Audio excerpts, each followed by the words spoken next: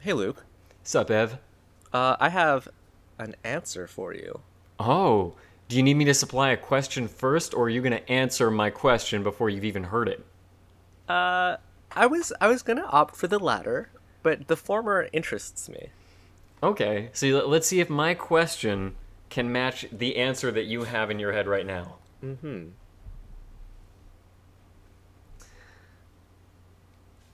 What is there no creature like?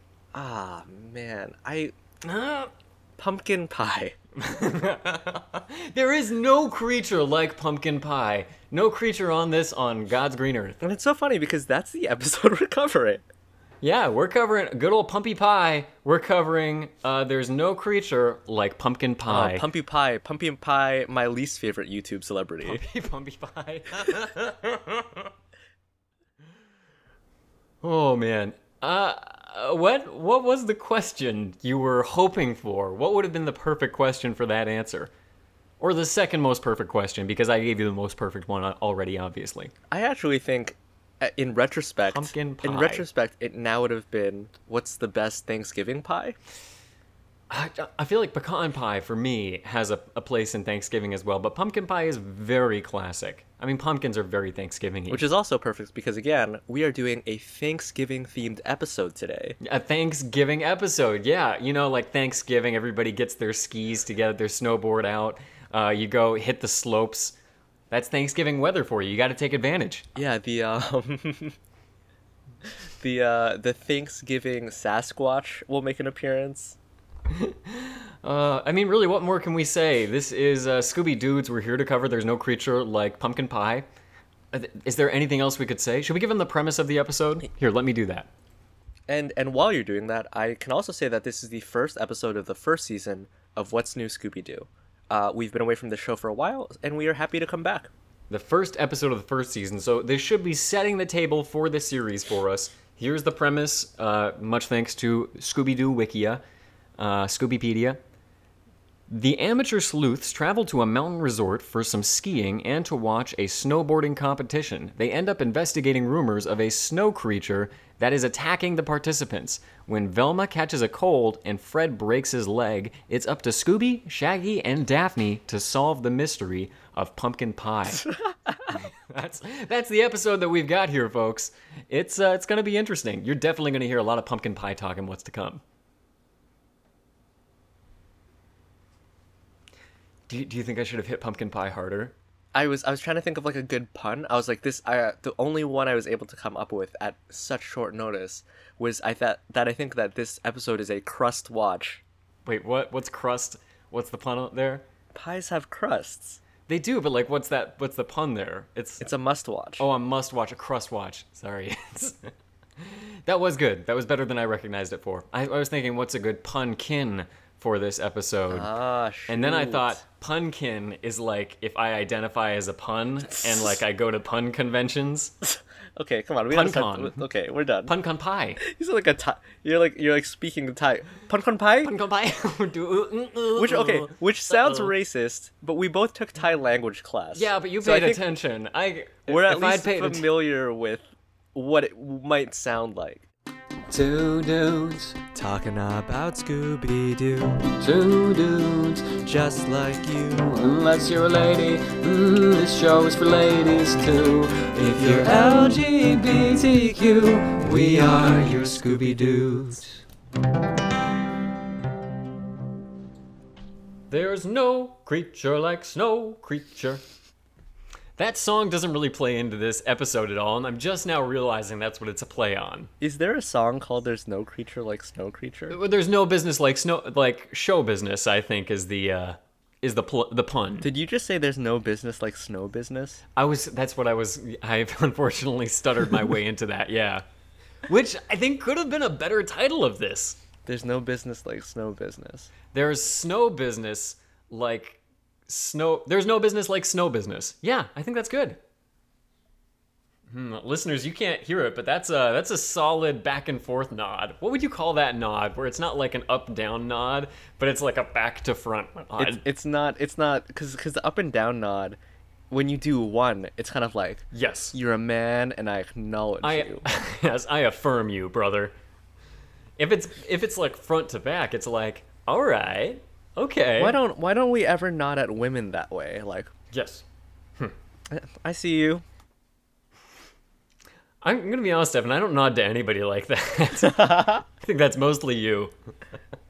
But we aren't here just to talk about our head movements. We're here to talk about can I episode. say I was at a bus station in Kalamazoo, and there were Okay. two white people ahead of me, and a black person was walking towards us, and he kind of like, not like low key like lunged, but sort of like made a movement to startle them. Like that fake out lunge. Yeah, and then he Almost passed by like, me, yeah, come at me. and we nodded at each other. What? Hang on, this was two white ladies, did you say? I believe it was a white heterosexual couple. And he kind of did like a, Yeah, like he definitely intended to startle them. Like that is what he was trying to do. But I'm searching for a benefit of the doubt. Do you think like there's a potential trip here, like a I stumbled a little bit and then I caught myself? No, there wasn't. The 100% Okay, purposeful. but then maybe benefit of the doubt on the other side, like he was gonna do the same thing to you, but then like he saw a penny on the ground right at the last second, and it was like, No, we But then- definitely made eye contact with one another, and it was more of a just like an acknowledgement, like a small nod of acknowledgement. what's your takeaway there? I'm fine with it because I did not want to be startled. Okay. You know what I Even- mean? I'm not trying to like beef with people. Yeah, you're not looking out. I gotta say, Evan, it doesn't reflect super well on you that you're only looking out for number one. You don't care about these oppressed minority groups who are being threatened at the bus stop. He was just joking around. It sounds, it's a little uncomfortable. I think that's uncool. And it's fine when he's not joking around with me. Yeah, it's fine. He's just joking around with these other people, but I don't want him joking around with me. That is not funny if it happens to me. I had a long day, so That's pretty fair. Look, I'm not. I don't know, dude. I don't know if he like saw that in my eyes. If he saw that I was like, oh, this kid's been at this bus station for 11 hours. He's not. And he saw in the other people's eyes, like, these guys have barely been at this bus station at all. And yet they get to be on the same bus as this guy who's been waiting a long time. They've worked but a part of the day, and yet they earn the same wages as the people who are there all day. Yeah, there's a certain parable that he's not on board with. You and I can't shy away from these parables. We almost bring up parables more often than the Scooby-Doo. I mean, we've talked. Sorry, this was just a very short anecdote about my trip to Toronto from Kalamazoo. Well, it was an anecdote. But, It was an anecdote. You're right. but we're here to talk about there's no business like... Wait, there's no creature like Snow Creature. Yes. Episode 1, we said it in the intro of What's New Scooby-Doo, the first season. Big impressions. Did you love this episode? Well, when we've done this series in the past, it has been in seasons 2 and seasons 3, and they've very often been like themed episodes. They've been like Valentine's Day or Halloween. And here, there isn't a strong theme. There's no strong focus. It's just snowboarding. Yeah, it's just snow. I mean, all the overarching gags, it's all snow stuff. That's the setting, that's the gags, that's the mystery. There's a snowboarding competition. That's what we're looking at. It's also really interesting to think of this episode as the pilot for the series. Because the pilot is supposed to hook you. It's supposed to be like, these are the characters. This is what they're like. And I think it does a poor job of that. I think so too. My thought on the pilot is the pilot should be something that anyone can come into fresh. You don't have to know anything about Scooby-Doo. You certainly don't have to know anything about this series. It'll lay the groundwork for the characters, for the series, for everything. And they barely do that. They almost assume that you know what this series is going in. And here's what's fascinating to me, and we'll have mentioned this in the intro, which we have not recorded yet, because I'll read the synopsis. The synopsis that was read talks about how this particular episode sidelines Fred and Velma and has Daphne and Scooby and Shaggy sort of like lead the charge and like do most of the mystery solving. I think the language you use there is very pointed. Lead the charge. The person who's in charge does not lead the charge. That's the foot soldier who gets sent out by the general who doesn't give an F if they live or die. And that's what happens in this episode. Fred and Velma lead from the rear. In this episode. Lead from the rear window, if you will. Huh? Did you catch that in this episode? Oh.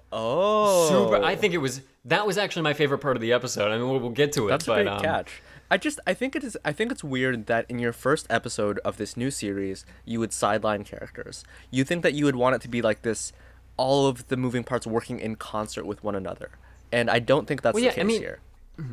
You have to establish the norm before you subvert the norm. And kind of what you're getting at, I'll just mention it here, is that in this episode, Fred breaks his leg, and Velma comes down with the cold, catches a cold from being out in the cold.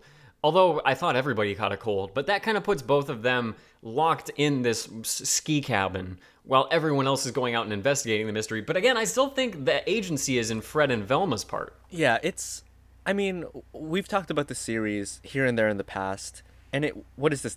This is like the early aughts, right? Yeah, I think it came out after Pup Named Scooby-Doo, and it looks way more modern. Modern to the point where, and I guess this is a good way of starting off this episode. I think so. They're making their way to this ski resort.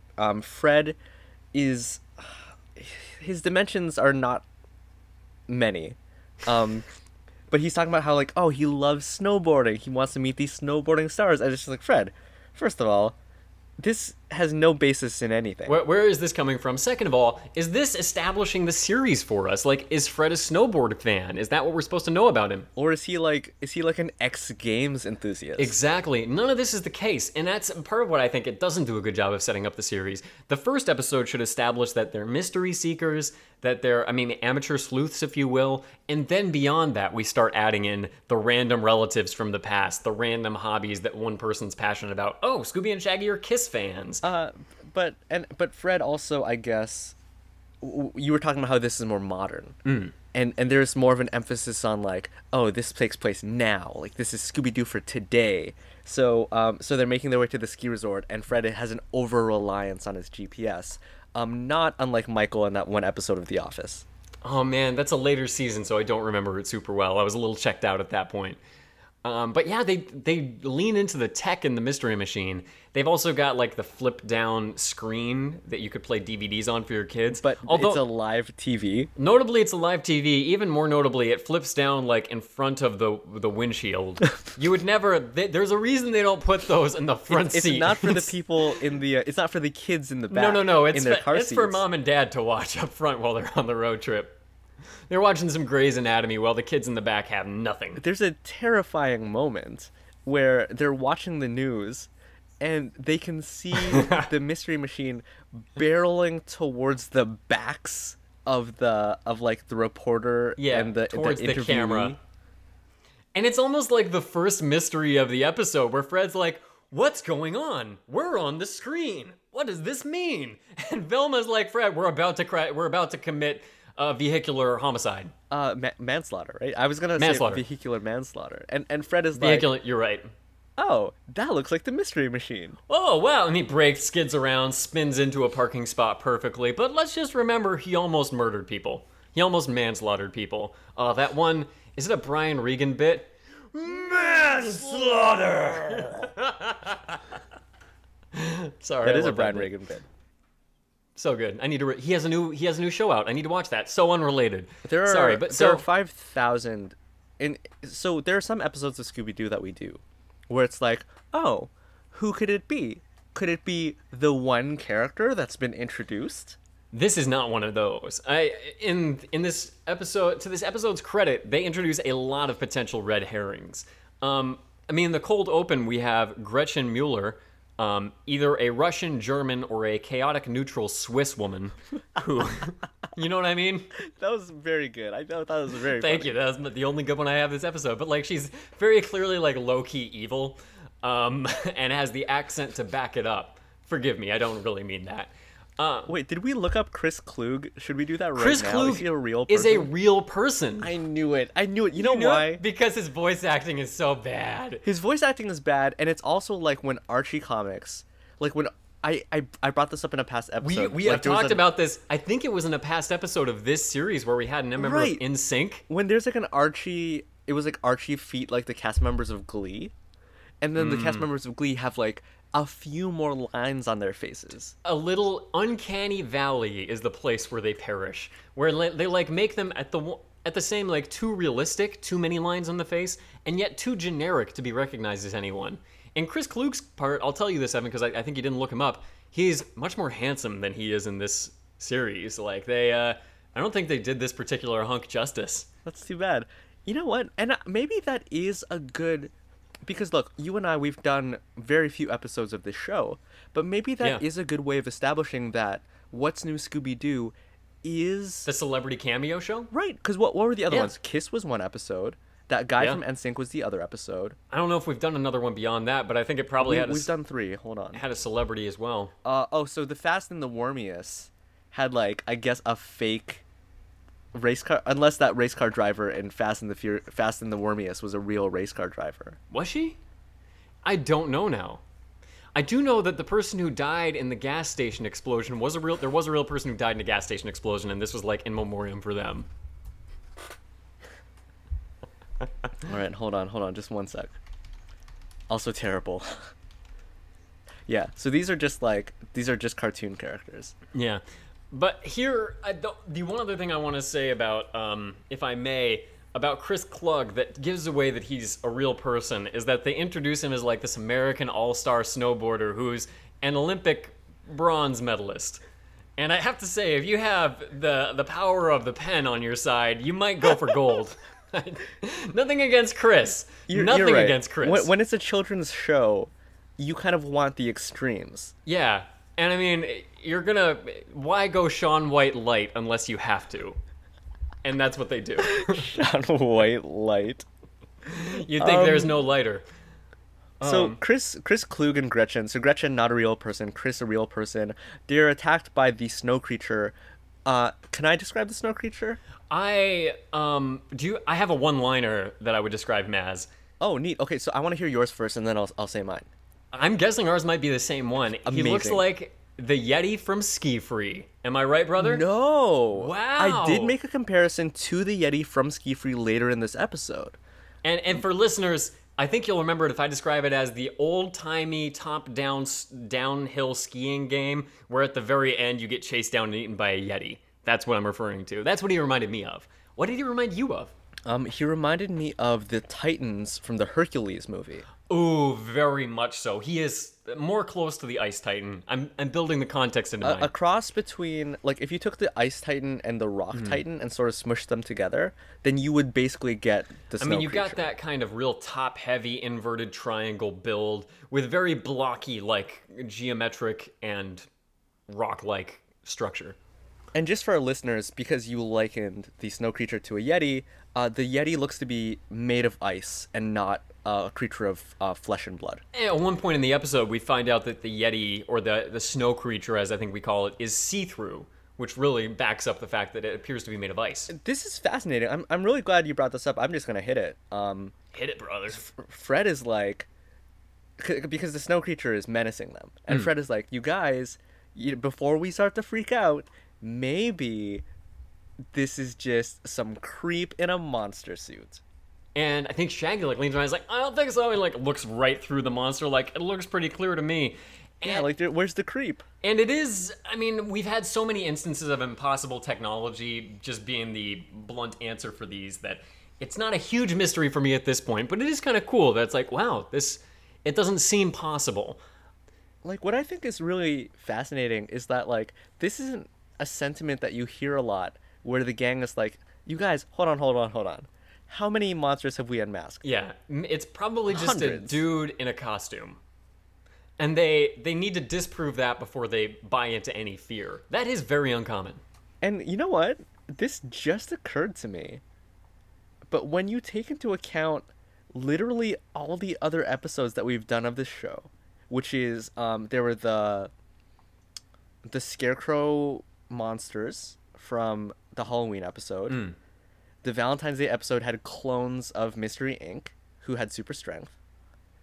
And then Fast and the Warmiest had a giant worm. These are all robots. Yeah, let's give it away now. This is a robot. Here, perhaps, maybe the least realistic robot that we've had so far. I mean, this is the very, very early prototype days of Westworld, where they haven't quite perfected the formula yet. But here, I think Fred says, ultimately, the monster is made of lucite. Yeah, I wrote it down. Hold on, let me find it. This robot was fashioned out of some kind of see-through lucite. which was made to look like ice.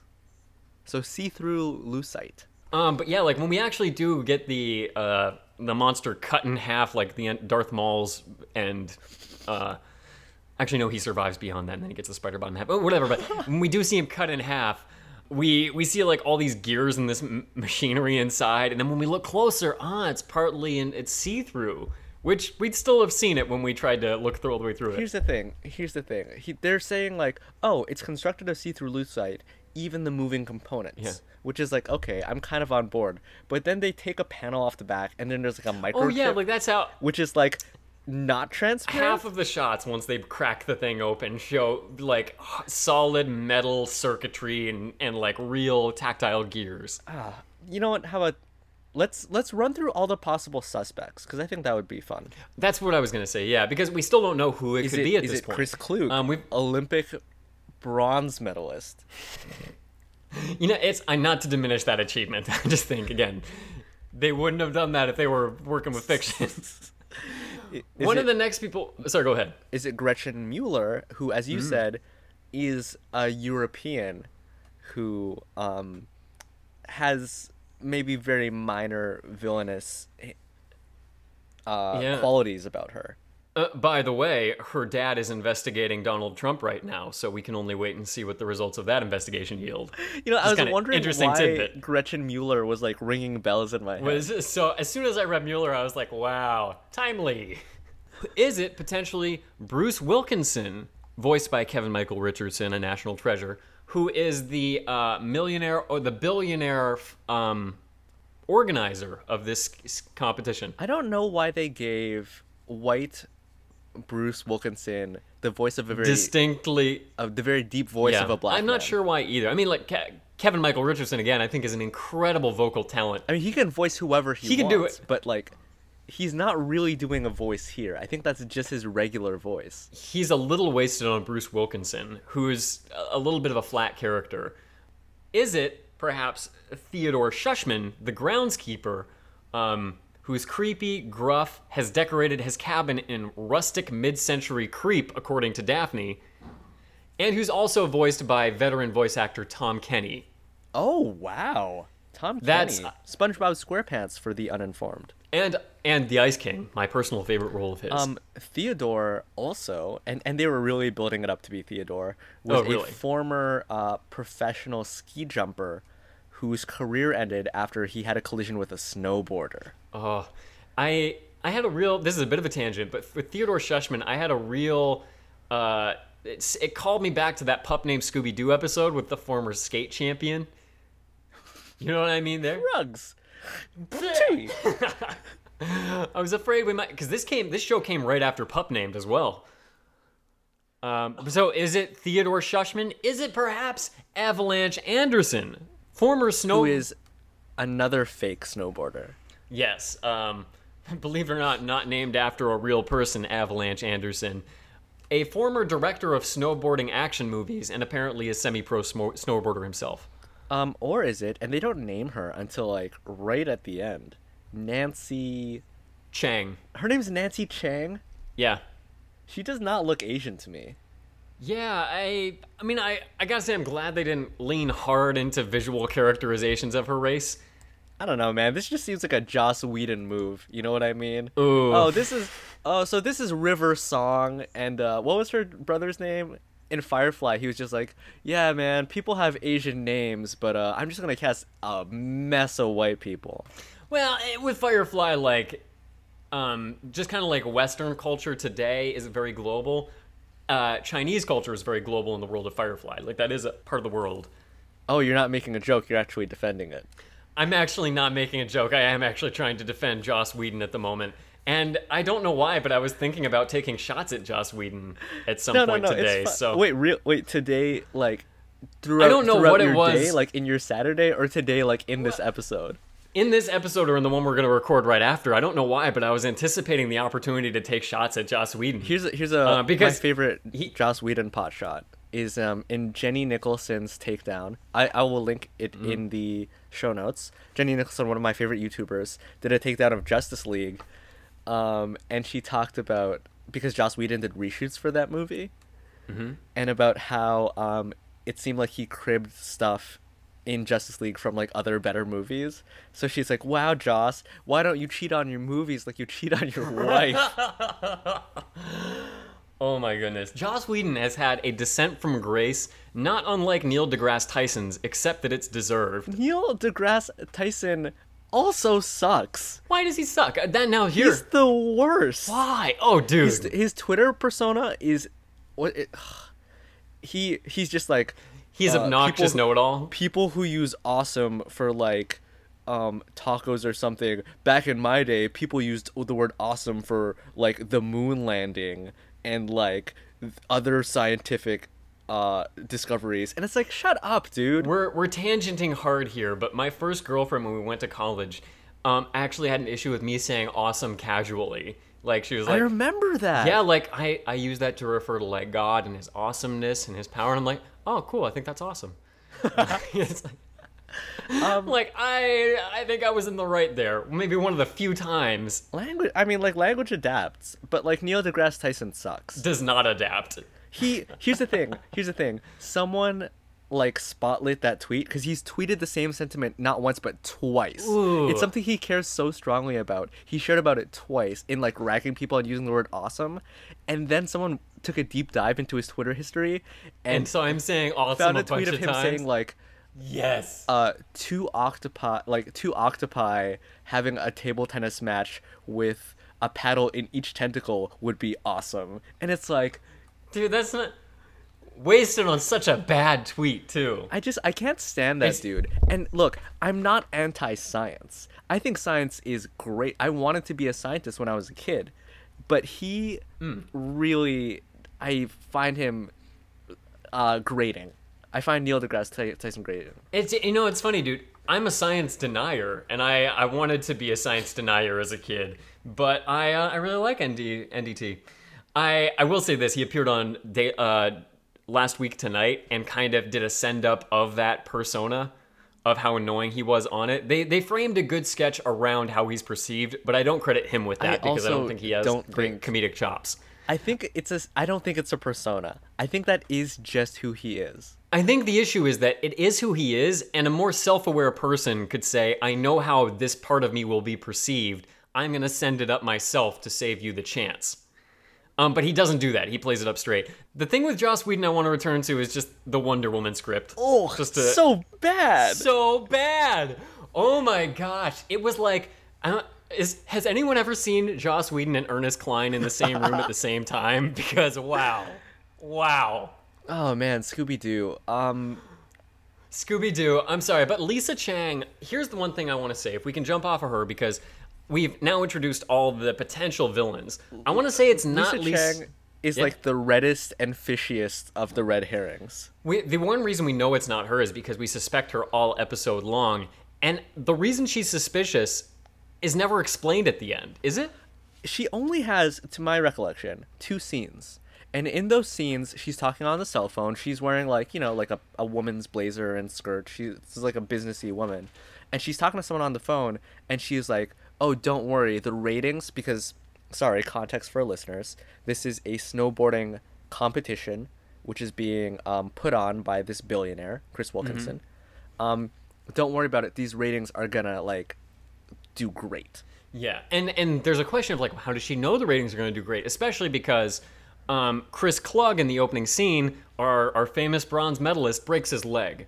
And throughout the episode, more people break their legs, so there's a worry of, is this competition still going to go on? Is it going to be lucrative? Are people going to be watching? And so Velma's like, oh, why is Nancy so sure that there are going to be good ratings? And it's like, Velma, there's a monster on the snowboarding on the slopes. That on its own is a guarantee. I mean, and yeah, maybe, yeah, that's why. But also... But by the end, we never have a scene or a moment said to say, like, oh, this is what Nancy was actually referring to. She's completely forgotten in late episodes. Here's what I was thinking. Because at one point, Chris Wilkinson... Are there 2 Chris's? It's not Chris Wilkinson. Bruce Wilkinson. No, it's Chris Klug, Bruce Wilkinson. Also, Chris Klug is a giveaway. Why would you name a character that unless you had to? I'm sorry, Chris. He's one of our biggest donors. You're really dragging Chris Klug. I think he could have gotten silver if he worked harder. Bruce Wilkinson actually says this is later after Avalanche has been injured, after Chris has been injured, that sponsors are pulling out, which makes the fact that Nancy, right? Nancy? Yeah, that she's so confident she's going to get ratings. That she's still telling people that the ratings are going to be good. I think that her job is sort of on the line. Yeah, like, hey. And she's just telling them that the ratings are going to be good. Yeah, I mean, she's part of the mainstream liberal media. Of course she lies. Okay, don't you mean the lame-stream media? You know it, brother. But it's not Nancy ultimately, and again, my biggest issue with this episode, and there's a lot of little issues to be had, is that we never have an explanation of why Nancy was acting so suspicious. Also, right before we go into catching and unmasking the villain, Velma's like, oh, I'm so suspicious of Nancy, it's gotta be Nancy. But then when they unmask the villain, Velma's like, I knew it, and here's why. It's like, Velma, no, you just said you thought it was Nancy. To credit to Velma, she has a cold in this episode. She has a cold and she's out of it. So can I cover a couple of plot things? Yeah, maybe let's go back to the top, and say that in the cold open, Chris Klug, is like, oh, it's getting dark. Let's hit the slopes one last time. Gretchen's like, go ahead. Like, I'm not in the mood, which sort of. Also, like, it's very dangerous to ski dark. Don't do that, Chris. You should know better. Chris goes anyway. He's attacked by the snow creature, which moves around. Not unlike Iceman or Frozone, but there's always like what looks like a tiny, I guess, avalanche around the snow creature's feet. There's a lot of snow movement, and the way momentum works for him is kind of like a Tony Hawk's Pro Skater video game. Like, you don't have to be going downhill or kicking to be moving fast. He just slides uphill really quick. But yeah, Chris Klug has his leg broken, which honestly, I think is it's pretty serious. I don't think that maybe they're running on the assumption that kids don't understand that broken bones, especially long bones like leg bones, are some of them. Like, I think breaking your femur is the most excruciating pain you can go through. That, like, some of the worst pain takes an incredibly long time to recover from. In Chris's part, he's never going to compete again. All of those bronze medals unwon. Oh no. You know, maybe I should give him credit. Maybe he had already broken his leg, and that's why he only got bronze. Because that's the only excuse, Chris. The breaking legs thing, the fact that he breaks his leg, and later Fred breaks his leg, and it's... Like, not too soon afterwards, Fred breaks his leg and does not scream. No, he falls down like the Family Guy gag, where he hits his shin, except without the... Except without that, because it doesn't hurt that much, guys. And so that's the cold open, and then now we know Chris can't compete. Fred breaks his leg, so he can't investigate. Avalanche Anderson shows up. We find out that Velma is trying not to get a cold. She bundles up to the point that she looks like a South Park character. Oh man, yeah, she looks round. Is it Cartman? Cartman? It's Cartman. You are correct. Don't have a cart, man. Of the Southern Park series, Jeff Vandermeer. You know what? I cannot believe that we referenced Family Guy, South Park, and The Simpsons within like a 2-minute span of time. That makes me feel bad. Yeah, the Family Guy reference, I didn't feel good about. It occurred to me in the moment, and I'm like, I don't want to do this. Come on, man. Whatever. Plus, I've got an American Dad Cleveland show and the Orville reference coming up. You're welcome, Seth. She also looks like Fat Albert, actually. She does. Her being so bundled up is kind of a visual gag. It still makes me uncomfortable when at one point Scooby, like, grabs her by the torso to move her around and is kind of groping her torso for a second. Because it's like, I know there's a lot of padding there, but you're still grabbing her, Scoob. And I know you're a dog, but still.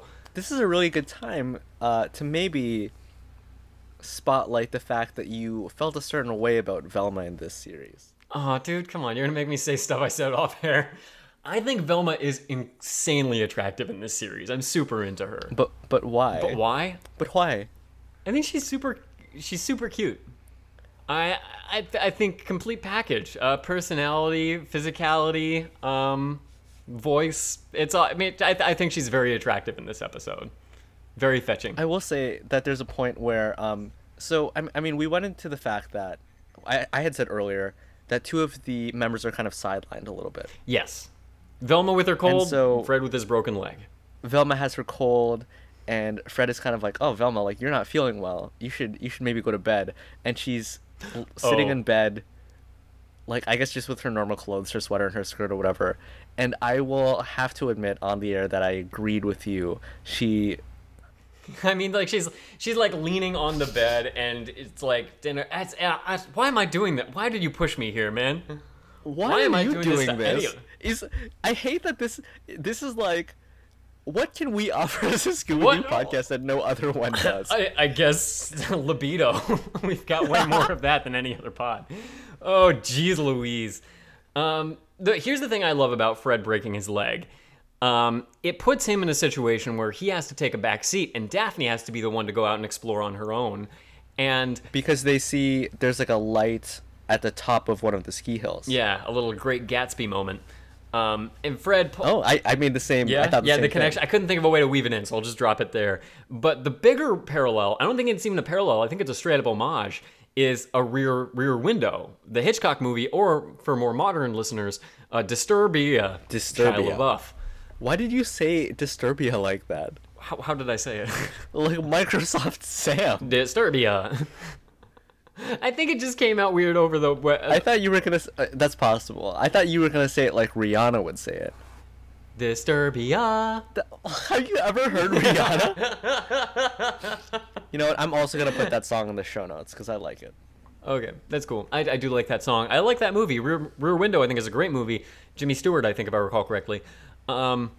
But basically, Fred has to watch through night vision goggles as Daphne goes to investigate this cabin on her own. I do want to say, because I do think you should follow up and say what happens next, that before Daphne goes out, hold on, let me find it in my notes. Fred says, "No way, it's too dangerous for and then Daphne like whips around and she's like, "Too dangerous for what, Fred?" For a girl? And what does Fred say in response to that? I don't recall. He doesn't really have a follow-up. I guess just I guess that was what I was going to say. And that's one thing that I think here in this series, it's supposed to lay the groundwork, but it assumes we know things about their relationship or that we have a norm established ahead of time. And I think that's a mistake. I mean, I do, but I don't want you to assume that in the first episode.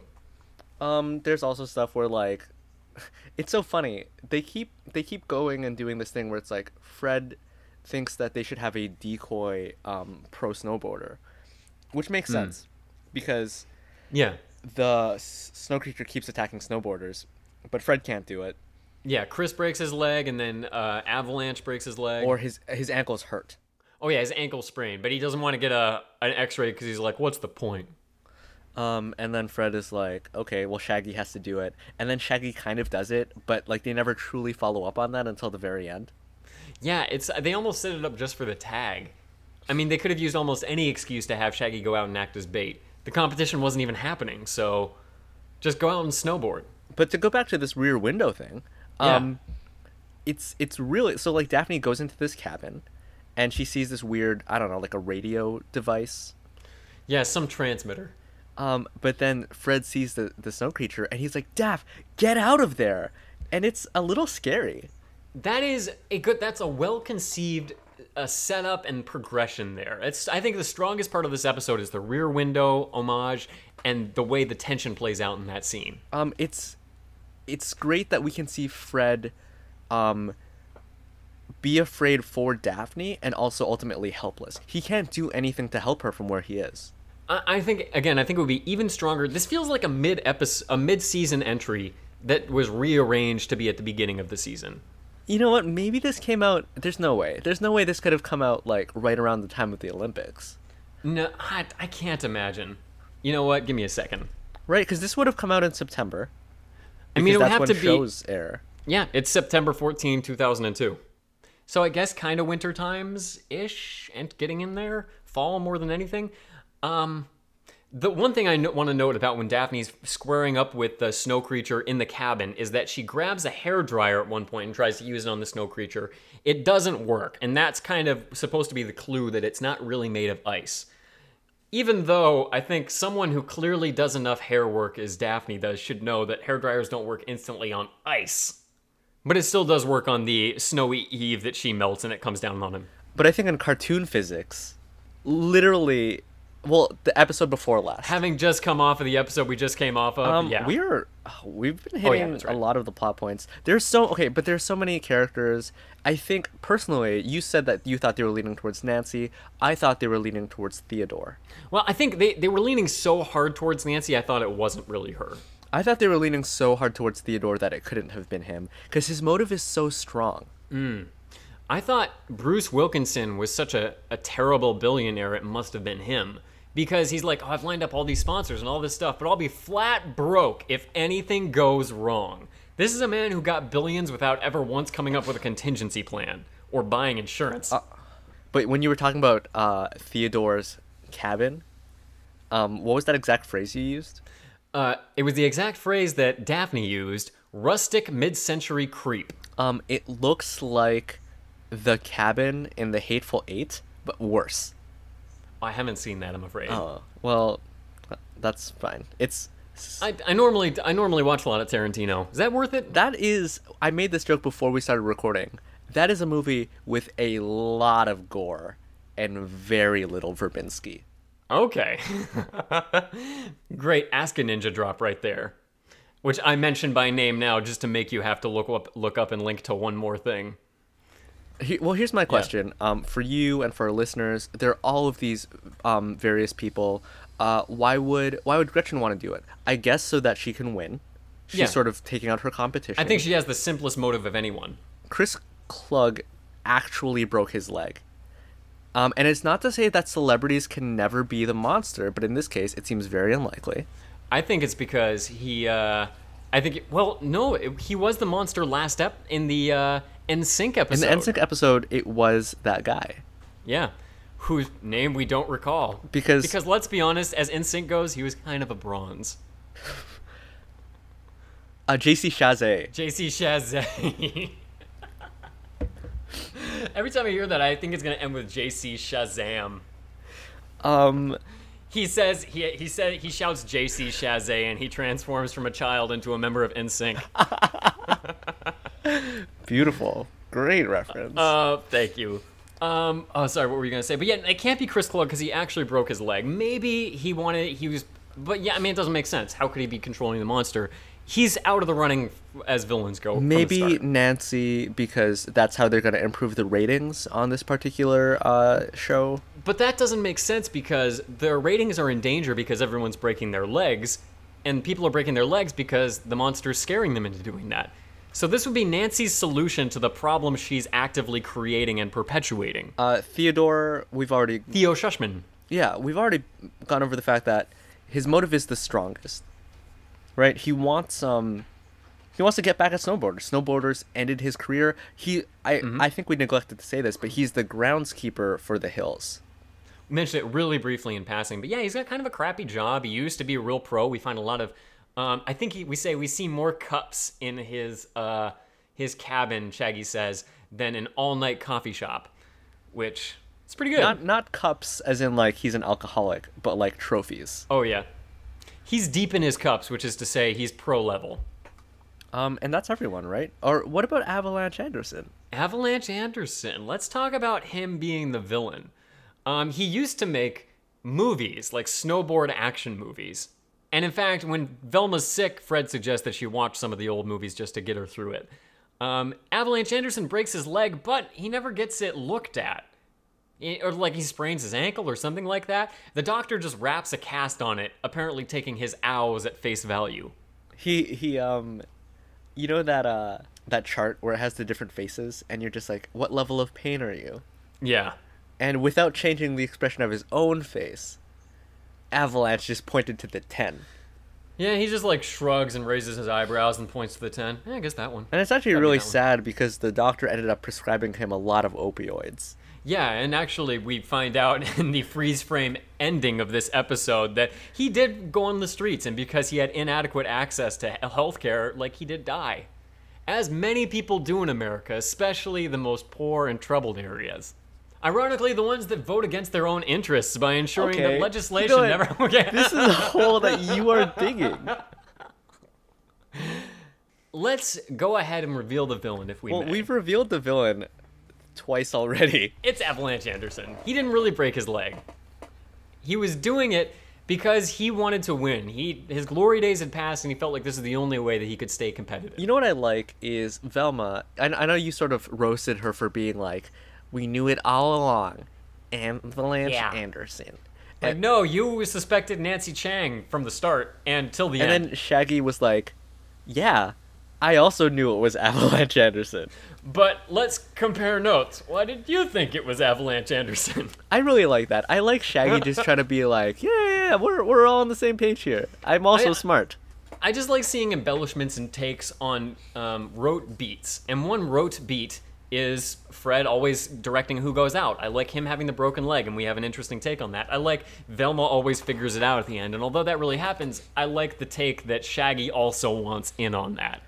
Yeah, he wanted to win, and then Velma had a pretty good idea that it was him because while she was sick with a cold, she was watching these snowboarding movies. And so she could see his special effects work at play with this snow monster. Apparently, to Avalanche Anderson's technical credit, he was using like an Oculus Rift setup years before its time. Can you stop making references to the Oculus Rift? I know, it's not even the most current one on the market. The last time you did it, I put a note in the show notes. I made a link in the show notes to an article about how the Oculus Rift is failing. Yeah, it's dead. I mean, like, the alternatives are way stronger at this point. But, like, he's got a VR setup that actually looks more like something out of Star Wars, like a Star Wars helmet and gloves, that he uses to control this creature. Yeah, he looks kind of like a rebel pilot. Exactly that. That's all I could think of. You were talking about sort of like inversions, sort of like little fun plays on old tropes. He says, if it wasn't for you interloping adolescents. I like that. And I also like that they correct him. They're like, hey, meddling kids, man. Stay on brand. I'm just going to let's finish the episode, the recap, and then let's spring Final back. thoughts. So it turns out that Shaggy is actually pretty good on the slopes. Like, he can... Is he?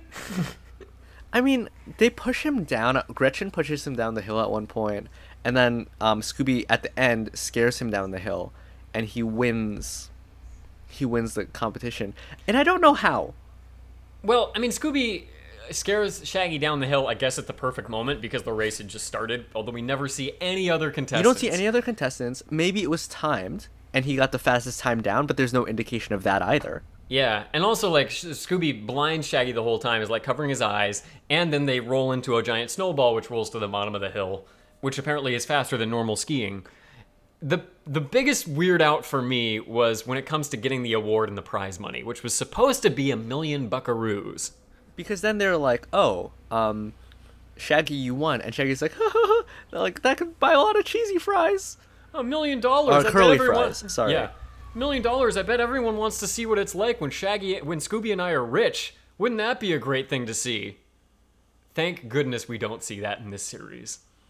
But no, they're like, no, Bruce Wilkinson's like, sorry, because all the sponsors pulled out, there is no prize money for this. Which is, I think he needs to go to jail. I think that's not legal, right? You can't promise someone prize money and make them hop through all these hoops and then not have it to give to them. Velma does bring up the fact that before she's put on bed rest, that Bruce Wilkinson has been selling off... Shoot, I'm spiking. Has been selling off, like, portions of his empire to pay off creditors, which I will just say is not the kind of thing kids want to hear about. Yeah, it's...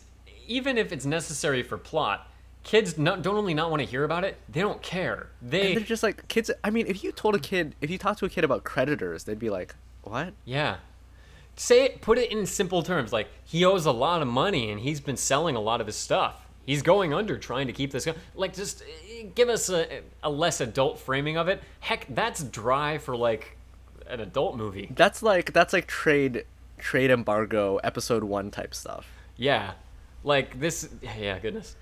But Bruce Wilkinson is also, I mean, I think it's pretty clear that it's not him because he's doing so badly with money. Well, yeah, like, why would he tank his own last saving chance?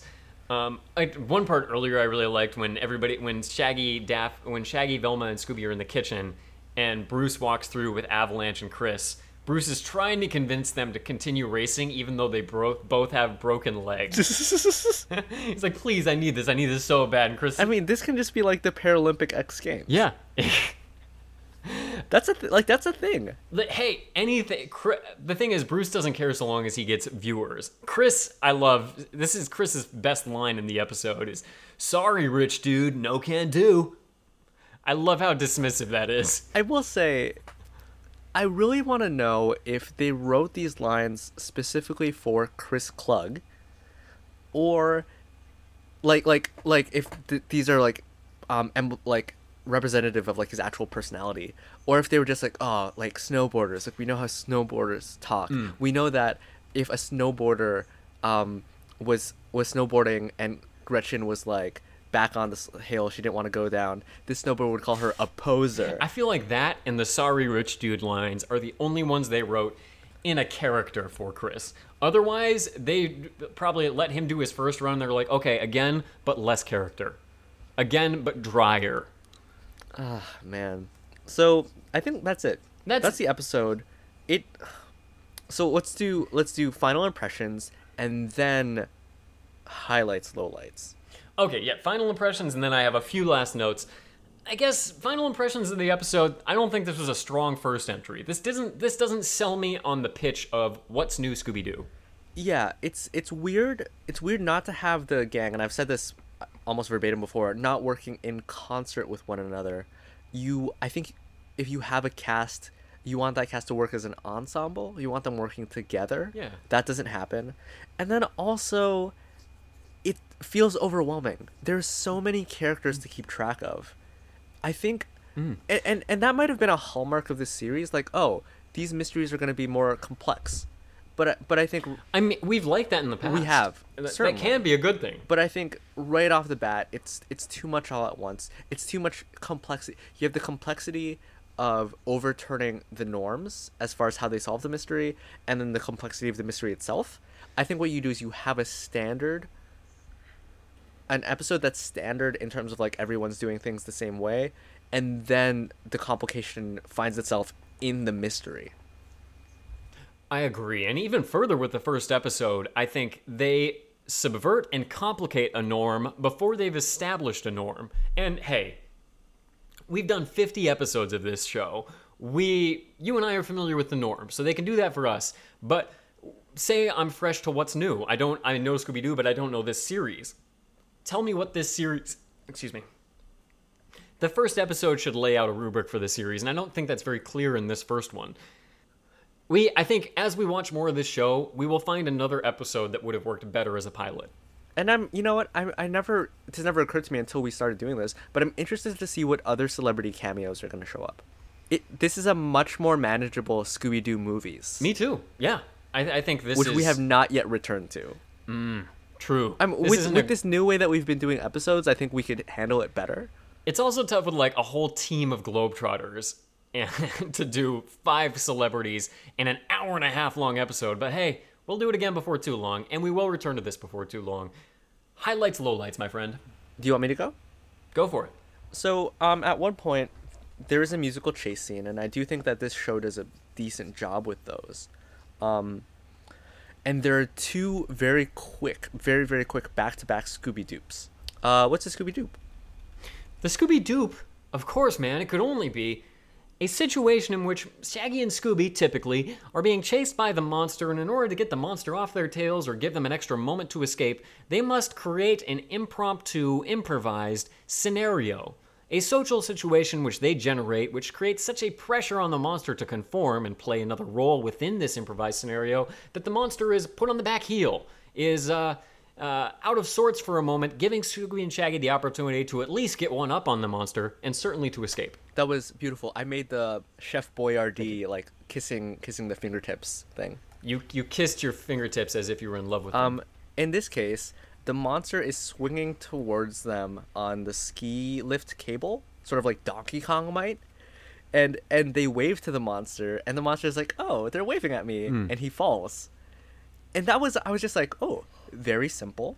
Technically a Scooby-Doop by definition. Perhaps the smallest, briefest Scooby-Doop we've ever seen. Hey, I didn't hate it. I think and that I was is... like, oh, That's okay, sure. That's the core essence of a Scooby-Doo. They create a situation in which, hey, we're just saying hi. We're just friendly folks. And it tells us something about there being a human behind the monster.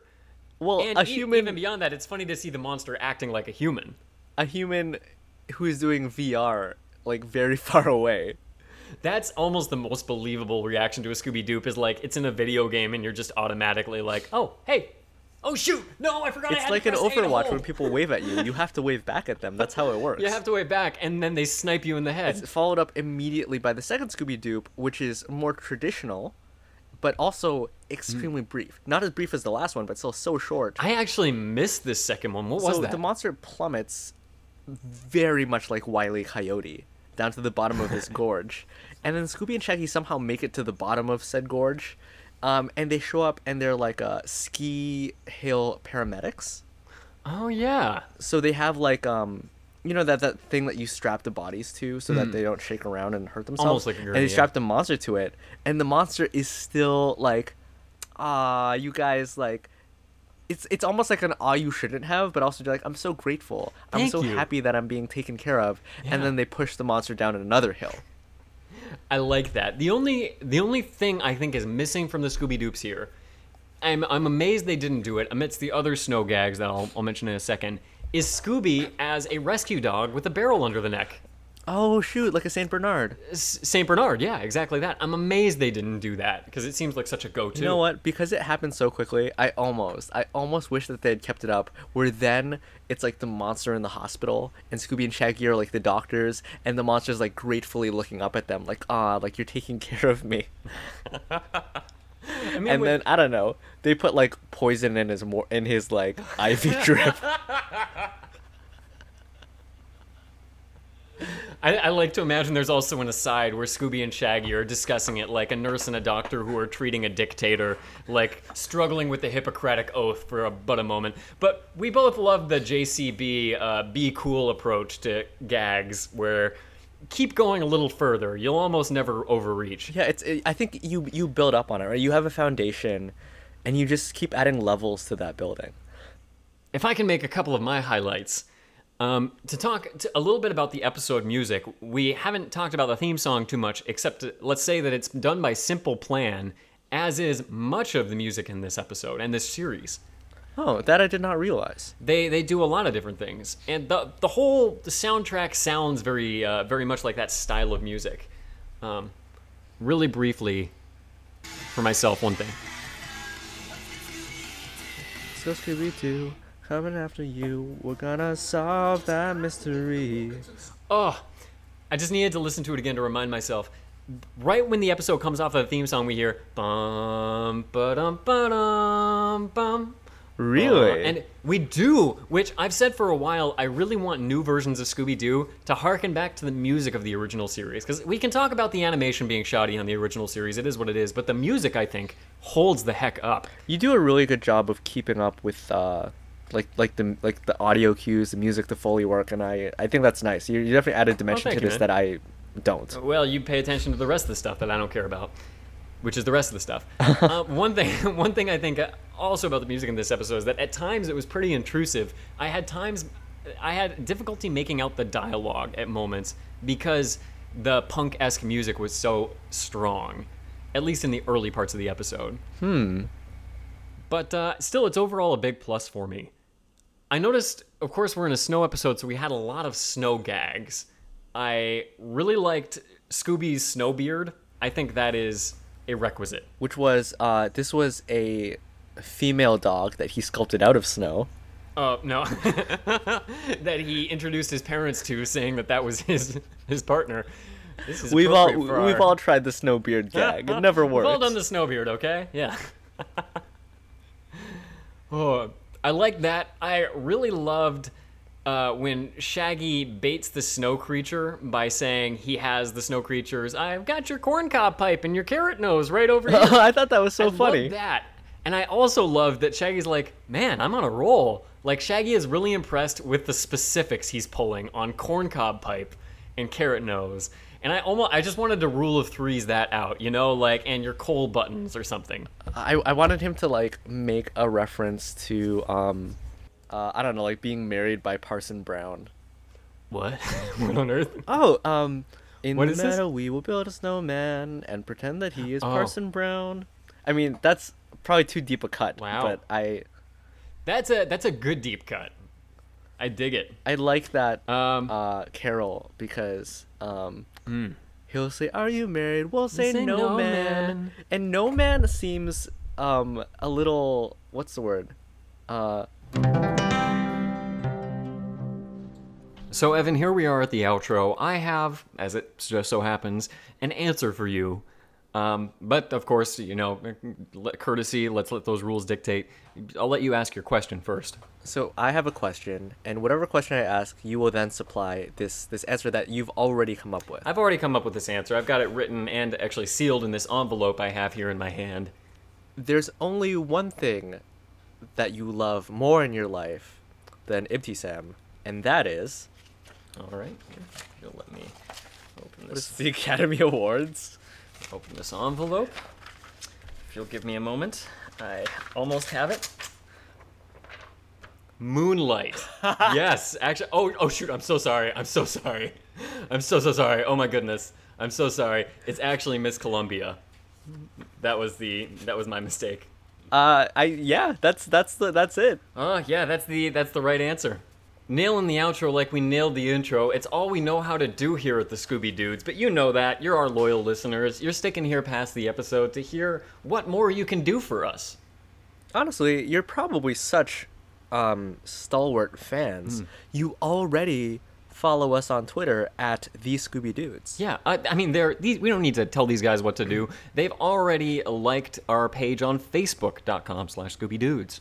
They are already daily visitors, which is weird because we only update about once a week. Daily visitors to our website, ScoobyDudes.com. They're F5ing that constantly. And again, once a week, people, you know when it's happening. But still, we appreciate that. You know what? They're sending us emails regularly, these people we're talking to right now, at ScoobyDudesPodcast@gmail.com. And to be a little to break the bit a little bit, we've been getting a lot of emails lately. We have, and I really like it. And I think our emails, our responses, I'll pat us on the back here, are really, really good. I've been tempted at times to post those elsewhere. I'm so proud of some of our responses. If you are someone who has emailed us and you would like these emails to be made public, it's like when people write into Marvel Comics or something, they have to sort of like write free to post or something like that. Oh, like you can post this publicly? Yeah, so that like at the end of an issue you can see like all the things people have written in. Yeah, in fact, I'm going to say, even if you're not comfortable with it, please post this stuff publicly because, hey, Evan and I put a lot of effort into it, and we do it just for you personally. What do we want to hit next? Do we want to hit our donors? I want to hit our donors, man. Those smug little sons of guns. I just want to deck them. Just want to hit them with some love, some appreciation, some just raw, unconditional love ya, bro. Because our donors, they keep the lights on. And I'm scared of the dark. Which in this metaphor is poverty. So thank you. End of the episode. We actually have an unparalleled appreciation for our donors. I'd say they're our all-stars, really. Yeah, these donors, what they're doing is they are giving us an amount of money every single month through a service called Patreon.com.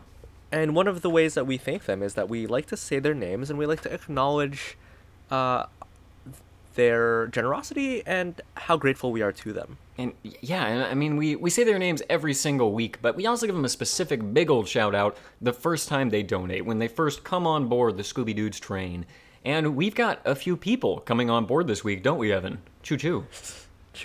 Yes, choo-choo indeed. Don't we, Evan? Choo-choo. It's really unprecedented. We actually have 3 names to shout out. Wow, are you sure there's not a 4th name that jumped on at the last second there? Okay, Maybe a very modest donation? Would be overjoyed. There's not. There's just 3 names. Don't worry. But you never know. I can see. Here's the thing. I can see you looking at your computer screen. I can see your hand moving a little bit as if you're typing. I came so close. If I didn't want to give the episode another watch this morning, I was going to. And if I wasn't like, "Ugh, I've already done it twice, I don't need to donate to us 3 I times. want you to get rid of those other... I just feel like it's disingenuous to say that, like, oh, we have, like, 18 donors when, like, 2 of them are you. We have 21 donors, and 2 of them are me. Oh, okay. So I Yeah. underestimated a little bit. Yeah, 21. Blackjack. But we have 3 new donors, none of whom are me. None of whom I think we even know personally. Should I name them not in any particular order? Definitely not in order of importance.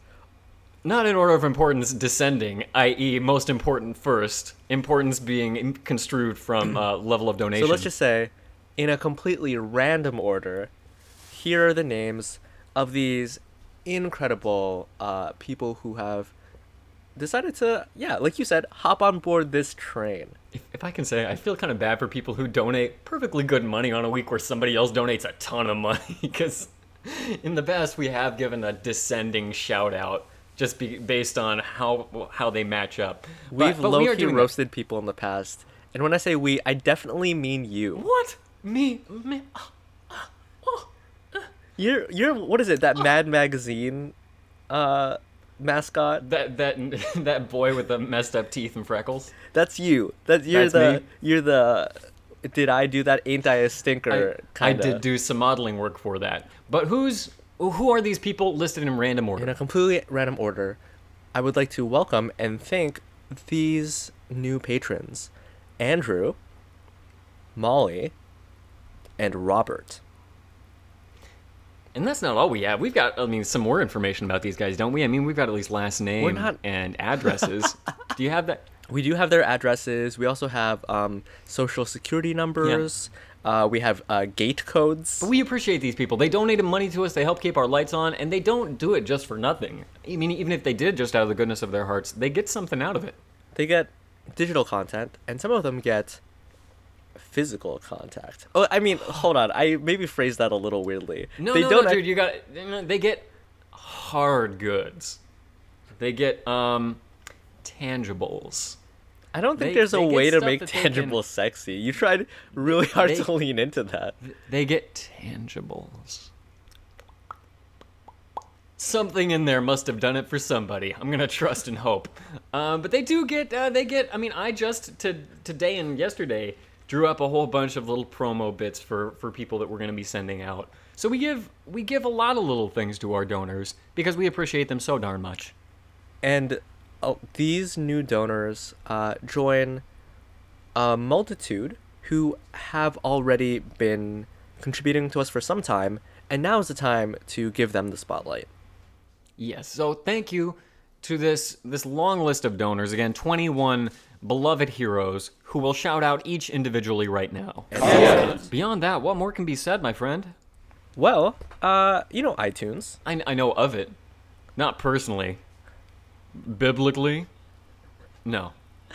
I was trying to come up... Although I do have a couple Newsboys albums on iTunes. Do you actually? No, I don't. Okay. Got the CDs, bro. Yeah, I know you got that. What are CDs made of? I don't know. What? Plastic? Plastic, I think. I just think it's like, because you can call records like, oh, I got that on vinyl. But don't they have like, oh goodness, time to sound really ignorant. Don't they have like metal and maybe magnets in them? I don't think CDs have magnets in them, no. Okay. Again, I was reaching there. But now I got all those on CD somewhere, stored with all my Stephen Curtis Chapmans. Oh my goodness. Okay. Yeah. So we're going to stop doing this CCM deep dive. We're going to talk about iTunes reviews because if you leave us a 5-star review on iTunes, this guy right here, I'm pointing at you, Luke, is going to... What? I'm pointing at me too, but I was doing it defiantly as a joke. What do I have to do? Nah, I'm going to read it. I'll read the review on the air. And do we have an example one that we can read out this week? Somebody new I have a brand new review to read. Yuck, yes, Muckerlucker. Thanks, Goofy.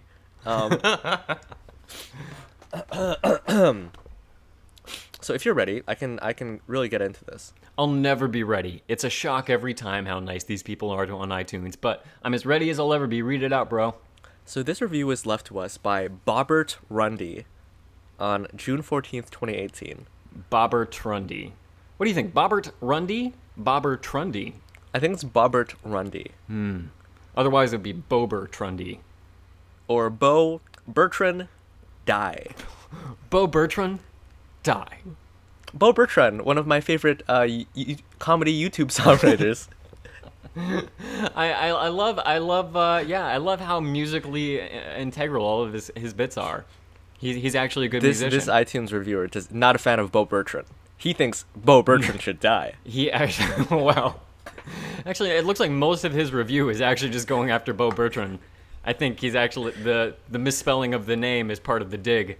Bobbert Rundy, the 5 stars, obviously, because I'm reading it. Oh boy, the iTunes review is titled, and I quote, "You have to say this."